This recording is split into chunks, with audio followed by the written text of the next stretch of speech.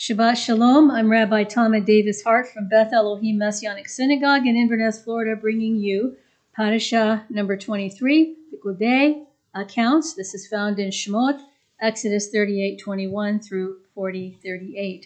If you have any comments or questions, you're welcome to go to our website at rabdavis.org under the Ask the Rabbi link and post your questions or comments there. All right, without any further ado, let's get going here. As a medical health provider, I spend a significant part of my time with patients, instructing them on the importance of moving. I saw a little blurb in the news today, and it said that there's a new research study out that says if you just walk for 20 minutes a day, or at least most days of the week, you cut your chance of getting Alzheimer's by 33%. Just by walking. Now, I've known this in my heart for a long time, but now you got the data to prove it. And they're also tying in diet. Berries and grains and fish and chicken, all of these healthy things, getting away from the standard American diet where more is better of a bunch of junk food. But anyway, those things all affect chances of getting Alzheimer's and the degree to which people get it. And I'm not talking about grandiose movements, any triathlon participation or mountain climbing. Any movement, they used walking, is beneficial to our health. I mean, that should be a no-brainer, but look at the incidence of obesity, and you'll find out that there are people who aren't getting it. Otherwise, we'll definitely realize negative changes in our health in some way. I mean, I don't have to worry about my job. It's gonna be on forever because too many people don't want to do anything that takes them out of their comfort zone physically. And we have to do that. Now, there are people who have diseases and infirmities and things like that where they can't do that. But you can always do something. The ones who tell me they can't walk, sit there and get some 2-pound dumbbells and do this. Do this. You can do that. And you burn calories and you build muscle. But they've got an excuse for everything. The World Health Organization identified physical inactivity as the 4th greatest health hazard today, ahead of obesity. In the words of Dr. James Levine, one of the world's leading experts on this subject, and the man credited with coining the mantra, says, "We are sitting ourselves to death." And we are. All we need do to validate these statements is look at the rising health costs related to obesity. And I'm tying this into Torah, so it's not just a physical lecture here. Better yet, look at what God's Torah has to say about the lifestyle of his people. And when we get into next week's Parashah, we're going to really be getting into types and antitypes. I'll explain all of that to you.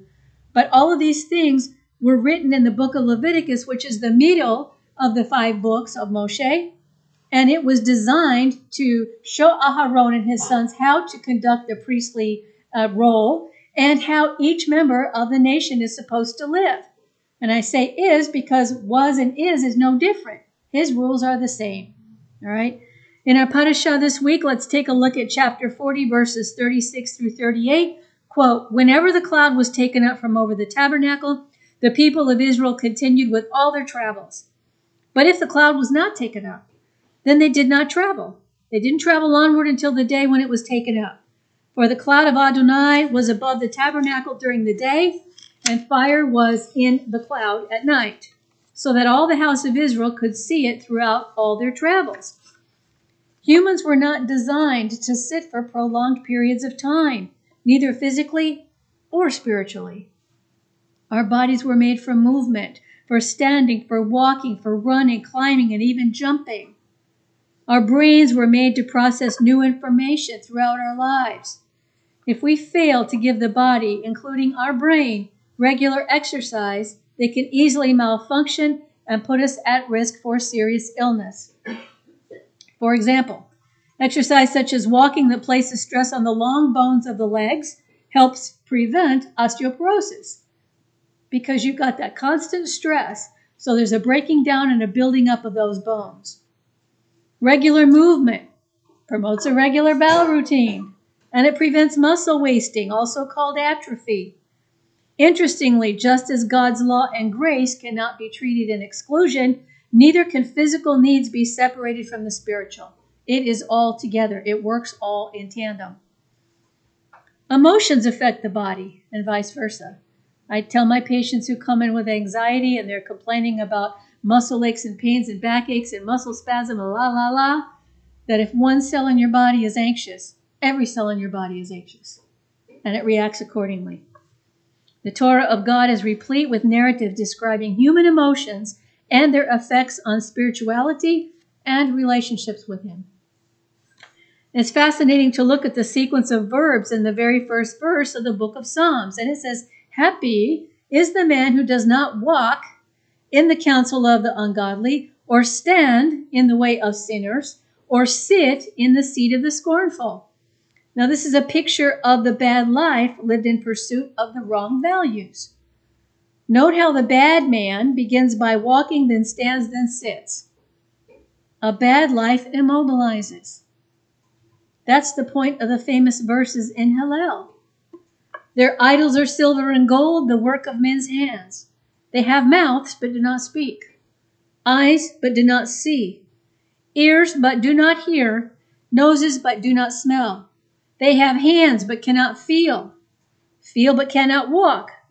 Nor can they make a sound with their throats. Those who make them will be like them. So will all who trust in them. Psalms 115, 4 through 8. That's where that comes from. Simply put, if we choose to live for things rather than for God, we will become as dead people. There will be no life within us, and that's known as the living dead. The life of those who would and will follow God, starting with Abraham, began with momentous journeys. Abraham from Mesopotamia, Moshe and the Israelites from Egypt. Walk on ahead of me and be blameless, said God to Abraham. At the age of 99, having just been circumcised, he saw 3 strangers passing by, and he ran to meet them. Any man who's been you were circumcised as a baby, so you would remember. But I can tell you, and I can't tell you from experience, but I can tell you by statistics, that it hurts. And men are sore. Babies are sore for a while. I say men because some people convert to Judaism later in life, and they actually go through the circumcision procedure. Although in some circles, pricking the yoo-hoo with a pin is enough and counts. Yeah. On the verse, Jacob dwelled, vayeshev, the verb that also means to sit, in the land where his father had stayed. Rashi, citing the sages, commented, Jacob sought to live in tranquility, but immediately there broke in on him the troubles of Joseph. The righteous do not sit still, and they do not have a quiet life. Anybody who follows Torah, you guys know that. We do not have a quiet life. If we have a quiet life, we need to ask what we're doing wrong. Because we cannot grow without the storms. Rarely is the point made with more subtlety than at the end of this week's Parashah in the book of Exodus. The tabernacle had been made and assembled. The closing verses tell us about the relationship between it and the cloud of glory that filled the tent of meeting. The tabernacle was made to be portable. It could be dismantled and its parts carried as the Israelites traveled on to the next stage in their journey. When the time came for them to move on, the cloud moved from the tent of meeting to a position outside the camp, signaling the direction the Israelites were to take. And this is how the Torah describes it, quote, when the cloud lifted from above the tabernacle, the Israelites went onward in all their journeys. But if the cloud did not lift, they did not set out until the day it lifted. So the cloud of the Lord was over the tabernacle by day, and fire was in the cloud by night, in the sight of all the house of Israel in all their journeys. Now there's a significant difference between the two occurrences of the phrase in all their journeys. In the first, the words are meant literally. When the cloud lifted, the Israelites knew they were about to begin a new stage in their journey. However, in the second instance, they cannot be meant literally. The cloud was not over the tabernacle in all their journeys. To the contrary, it was there only when they stopped journeying and instead pitched camp. During the journeys, the cloud went on ahead. Rashi notes this, and he makes the following comment. A place where they encamped is also called Masa, a journey, because from the place of encampment they always set out again on a new journey. Therefore, they are all called journeys. The point is linguistic, but the message is remarkable. In a few brief words, Rashi has summarized an existential truth about Jewish identity. To be a true believer, a true Israelite, means to be a traveler. We all need to keep our Skechers on. We just don't know when we're going to be called by God to travel and leave the comfort of our homes, or, in the case of the Ukrainians, their country. Look how fast that happened. And they have to pick which country they want to live in next. I mean, look at what's going on there. It's all coming here eventually. Our spiritual journey is just that, a journey to a destination, the land. We're given places to rest, oases of sorts, to rest and reflect until we're called to move forward on the King's highway, looking neither to the right nor to the left. We're instructed by God as we are tested, another active verb, until we reach that higher place in our relationship to God. Once we reach that and overcome that trial, He gives us a time of rest before we have to go back down into the valley and work again. Then follows another oasis, a time of recovery, back down. Even a place of rest, an encampment, is still called a journey. The patriarchs lived not in houses, but in tents. And I'm kind of sad to see these people carrying signs that says a house is a right. Well, that's not what Yeshua said. He said, I'll feed you and I'll clothe you. But even the Son of Man has no place to lay his head. So who are we to rise above our Creator and our God and expect that we have the right to have a house? The first time we're told that a patriarch built a house proves the point. Jacob traveled to Sukkot. There he built himself a house, and he made shelters, or Sukkot, for his livestock. And this is why he called the place Sukkot.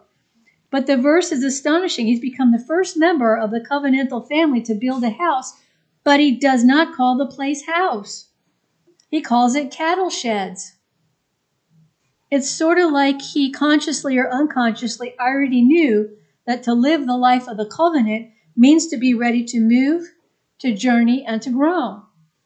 Just as God commanded that the ark have poles in it that were not to be removed, that should be a big hint right there. And just as he commanded that the ark was to be carried on the shoulders of designated men, we are to always be ready to go wherever he directs and carry the mantle of his Torah on our shoulders and in our hearts and minds. So while we're going through these storms, while we're moving from place to place as God leads, we're to set the example and not complain. One might have thought all of this applied only to the time before the Israelites crossed the Jordan and entered into the promised land, but the Torah tells us otherwise. The land shall not be sold in perpetuity because the land is mine. You are strangers and temporary residents as far as I'm concerned. Well, they're selling land over there, and they're going to pay for it. They will. If we live as if the land is permanently ours, our stay there will be temporary. He'll move us one way or another. If we live as if it's only temporarily so, we'll live there permanently. In this world of time and change, growth and decay, only God and his Torah are permanent. We can count on that to our death. We can count on that, and we need to. We need to hold on to that truth no matter what happens. And things are going to get harder for us. $5 for a loaf of bread. Right now, $4 for a gallon of gas, $5 if you're in California. What does the Torah say? It talks about a day's wages for a loaf of bread. I mean, it's there for some people already.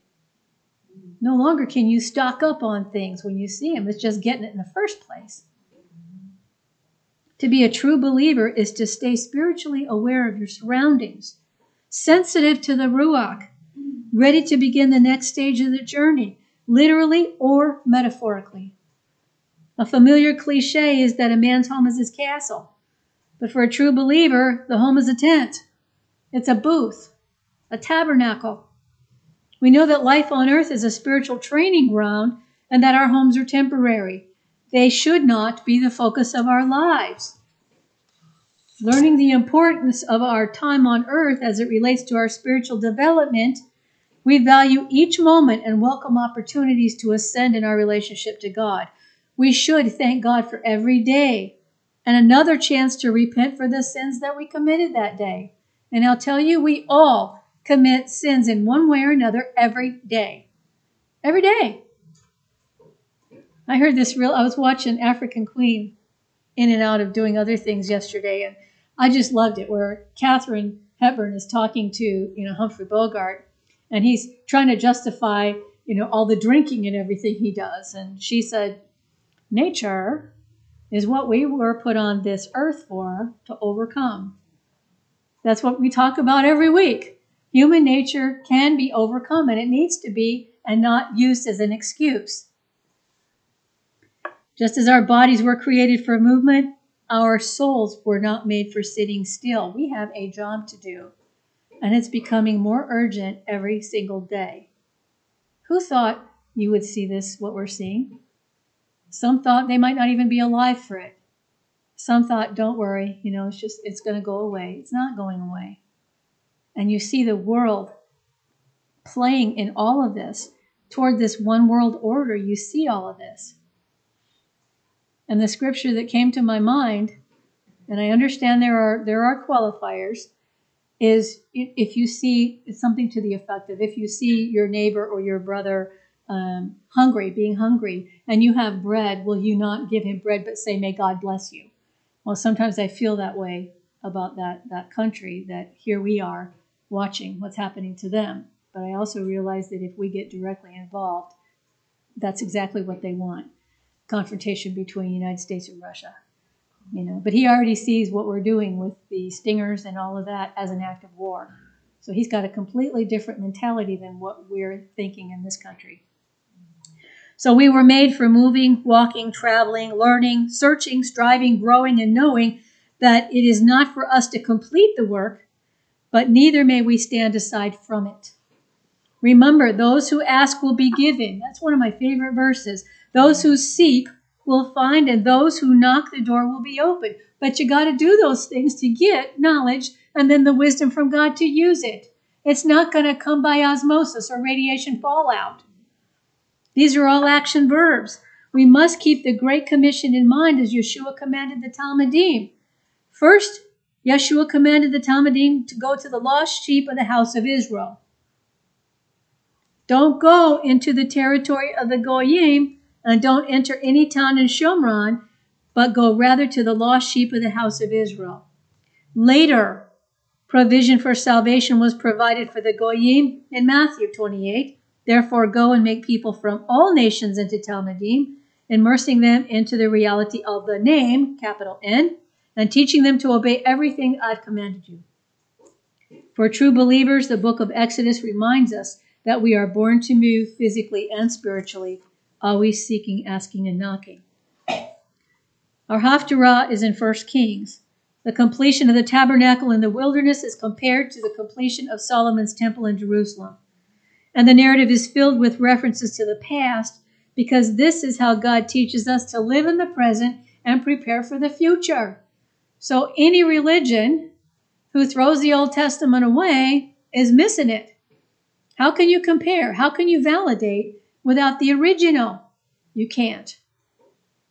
This is one reason that passing on information of Pesach is so important, an in-depth study of the prophets. We must tell our children and others how God led the people out of Egypt with a strong hand and provided for us then as he does now and will in the future. When I see all of the rubble and all the destruction over in Ukraine, I really understand that those who are sealed to serve during the tribulation period will probably be living in those circumstances, being fed by God with some sort of manna. It won't be fun, it won't be comfortable, it won't be pretty, but they will understand, whoever's sealed will understand that they have a job to do, and God will protect them to do it. Solomon begins by bringing into the temple the treasury and wealth that David accumulated for its construction and maintenance. Interestingly, there were two huge, extravagantly decorated pillars at the entrance to the temple named Yakin and Boaz. The one at the right, Yakin, was on the side of the menorah.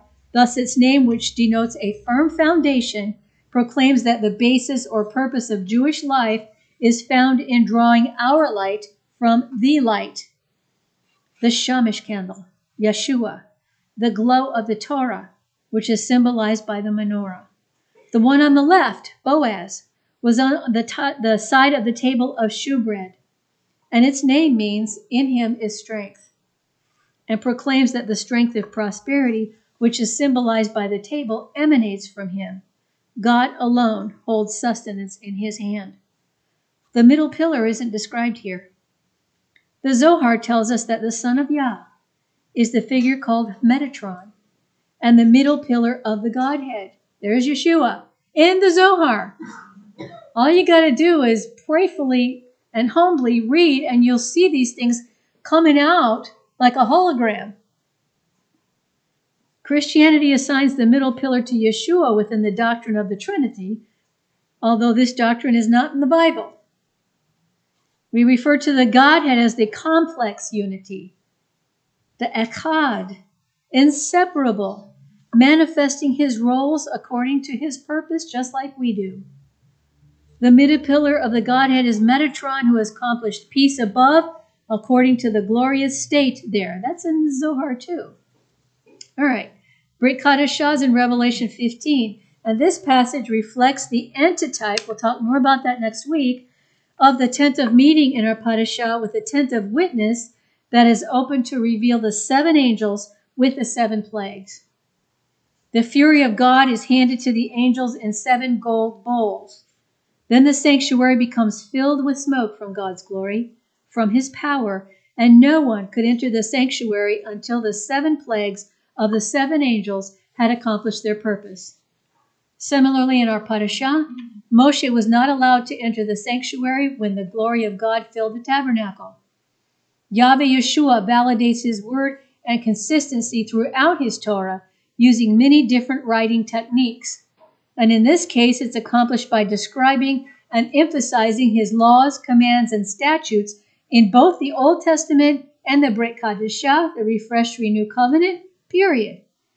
So anybody who reads the entire Torah of God and begins to understand these connections, this is what these types and antitypes are written about in the Torah. That's how we can say, oh, look at this. This is spoken of in the future, but it's here in the ancient.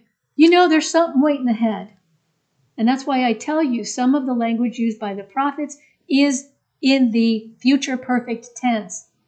So while they're prophesying about what's going to happen to the nation at that time, it has application in the future. They realize that God is consistent in all things, including his commands. There's this inextricable connection between the testaments as there is between God's law and grace. And I pray that we learn from these truths, that we internalize them and act on them more consistently as we continue our travels toward the land. Capital L, our home. Shabbat Shalom.